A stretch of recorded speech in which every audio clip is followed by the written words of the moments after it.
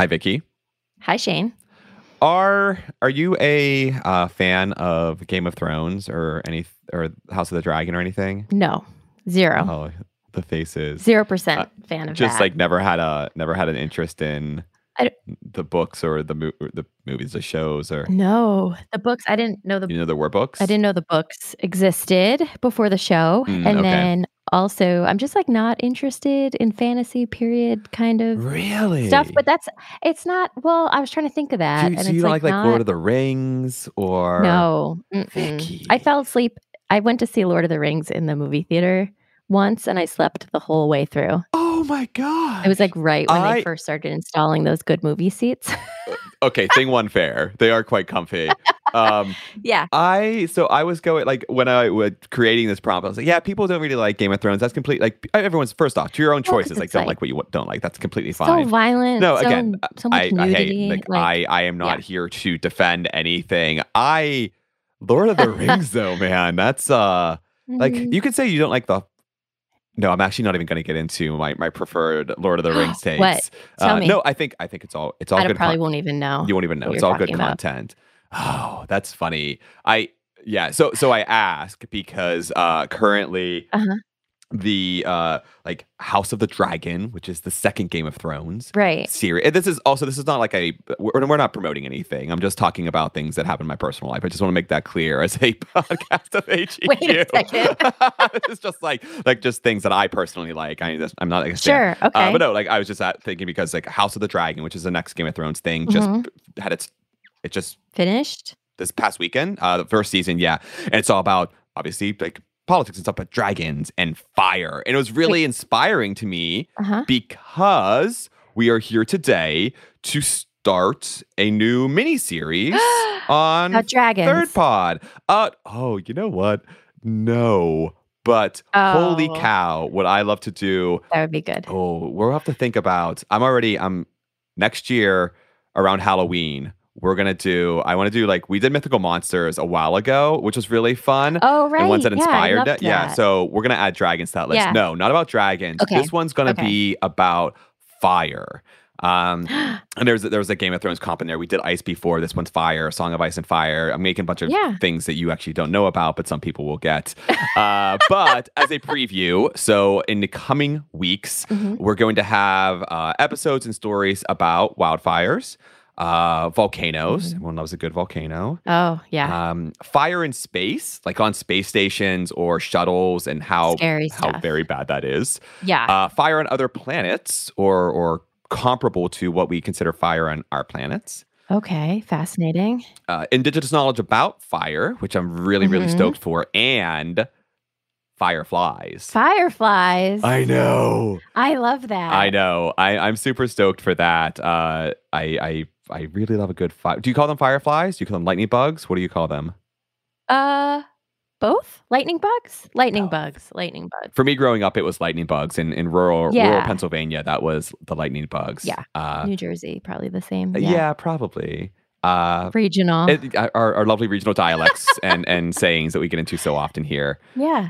But yeah, so that's what's coming up. And so for this episode, we're going to hear a little preview from most of the upcoming episodes.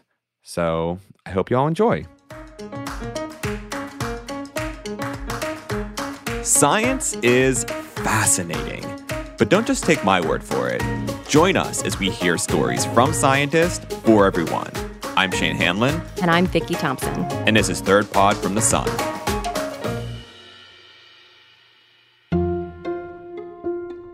My name is Augustin Guibault. I'm an assistant professor or lecturer at University College London, so I teach and do research at the same time. I study fire safety in complex environments, such as spacecraft or historic buildings, or even in the wildland, the urban interface. Just to make sure that everybody kind of is on the same page, what sort of conditions do you need for a fire to start? So you might be familiar with what we call usually like the fire triangle, which is a simplistic but very, I think, like very useful way of understanding what you need. For a fire to happen, you need something to burn. So you need a fuel, you need an oxidizer too, so you need oxygen, and the last thing you need is a source of heat.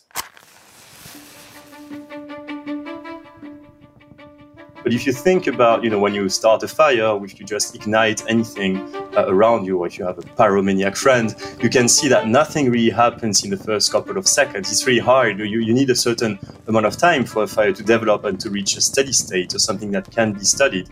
More elaborate ones, such as sounding rockets, space station, then space modules, which is a kind of experiment NASA has conducted in the past few years, with an experiment called SAPHIRE, where very large samples that you would not really, in a very safe conditions, burn inside the ISS. You burn them in a module that is actually ejected or flying away from the space station.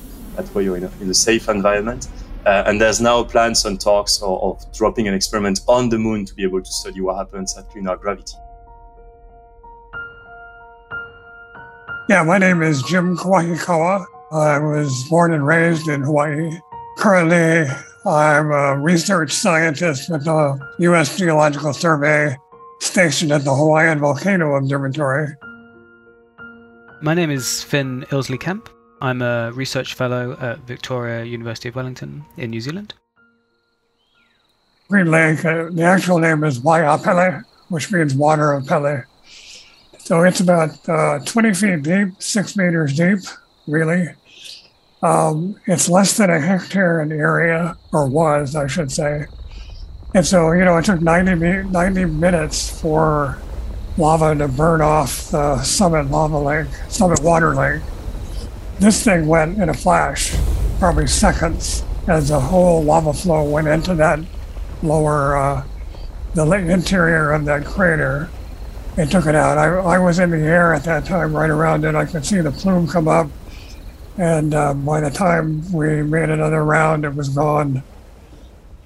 The lava going into the lake was so fast that it was just gone before anyone realized. Yep. That's pretty incredible. Except for the steam. A lot of people saw the steam plume. I spoke in the other part of this podcast to someone in Hawaii and looking at sort of the phreatic eruptions that happen when the lava comes in contact with water. It's a very different eruptive style here.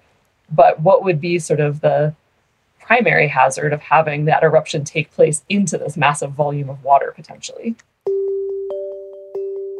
The interaction between that water and magma would tend to make the eruption more explosive, certainly in the early stages. And we do see that when we look at the deposits from past eruptions. So, for example, the last eruption from Topol was about 1800 years ago, and if you go and that eruption had multiple sequences in it, and if you go into the field and look at the deposits from that, you can see that some of the early stages have been altered by water interaction, and that would change the explosivity.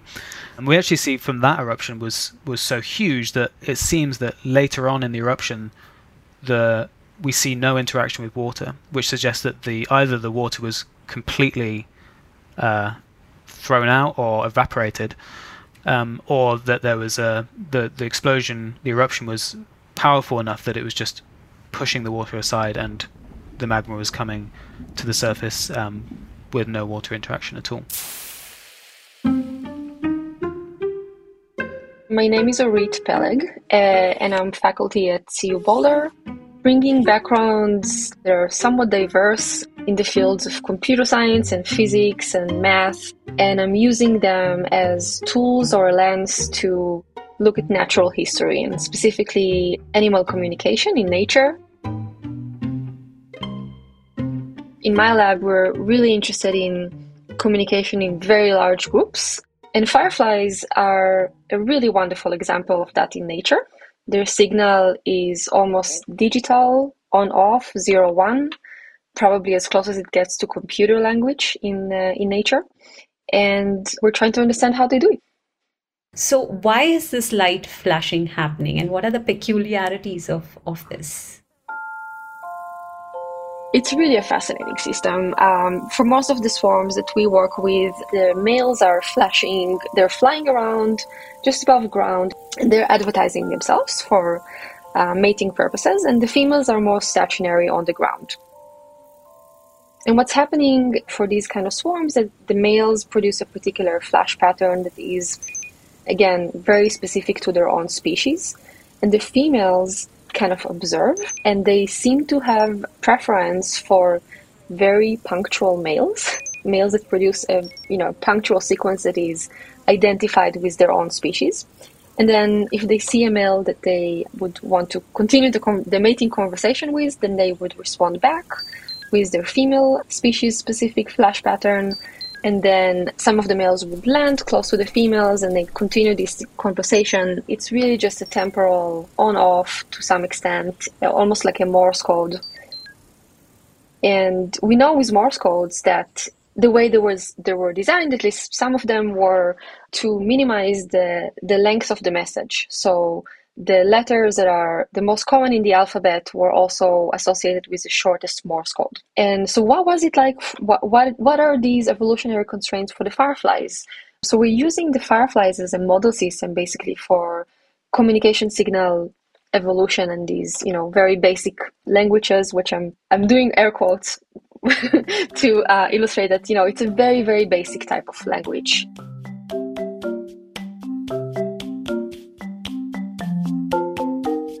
All right, Vicky, are you ready for Hot Podcast Fall? I can't even respond to you. I can't. Oh, there are times when I write these scripts and I think like I've even gone too far sometimes. It's going to be fire, Vicky. It's going to be great. It's going to be fire. Oh my gosh. You are so young. Oh, at heart, not in reality. The funny thing is, when we do compare our ages, you're always saying, I'm not that much older than you are. And then you just flip the script. Shane, you're a child. Yeah. You're a little boy. I'm a child with that humor. It's an interesting combination. Hot podcast fall is also just a really hard thing to say. Yeah. Well, here we are. And to spare everyone our continued banter and whatever the heck's going on right now. Yeah, whatever this is. Yeah, we'll call it. So that is all from Third Pod from the Sun. Thanks so much to Jason Rodriguez and you, Shane, for producing this episode, and to Colin Warren for audio engineering. Artwork by Karen Romano-Young. And for this upcoming series, we want to thank our rotating cast of amazing producers. Anupama Chandrasakaran, Molly McGid, Sarah Whitlock, Katrina Jackson, Avery Cook-Shinneman, and Jessica Zandy Boozer. We'd love to hear your thoughts on the podcast. Please rate and review us. And you can find new episodes on your favorite podcasting app or at thirdpodfromthesun.com. Thanks all, and we'll see you next week. All right, let's see what you got here. Yeah. All right, Vicky. So are you ready for hot, or I guess fire podcast fall? No, hot podcast fall. This is terrible. I need to redo this. I was trying to make it. I don't like any of that. I was trying to make it better. I'm gonna redo it, but it's still gonna be bad. It's still gonna be bad.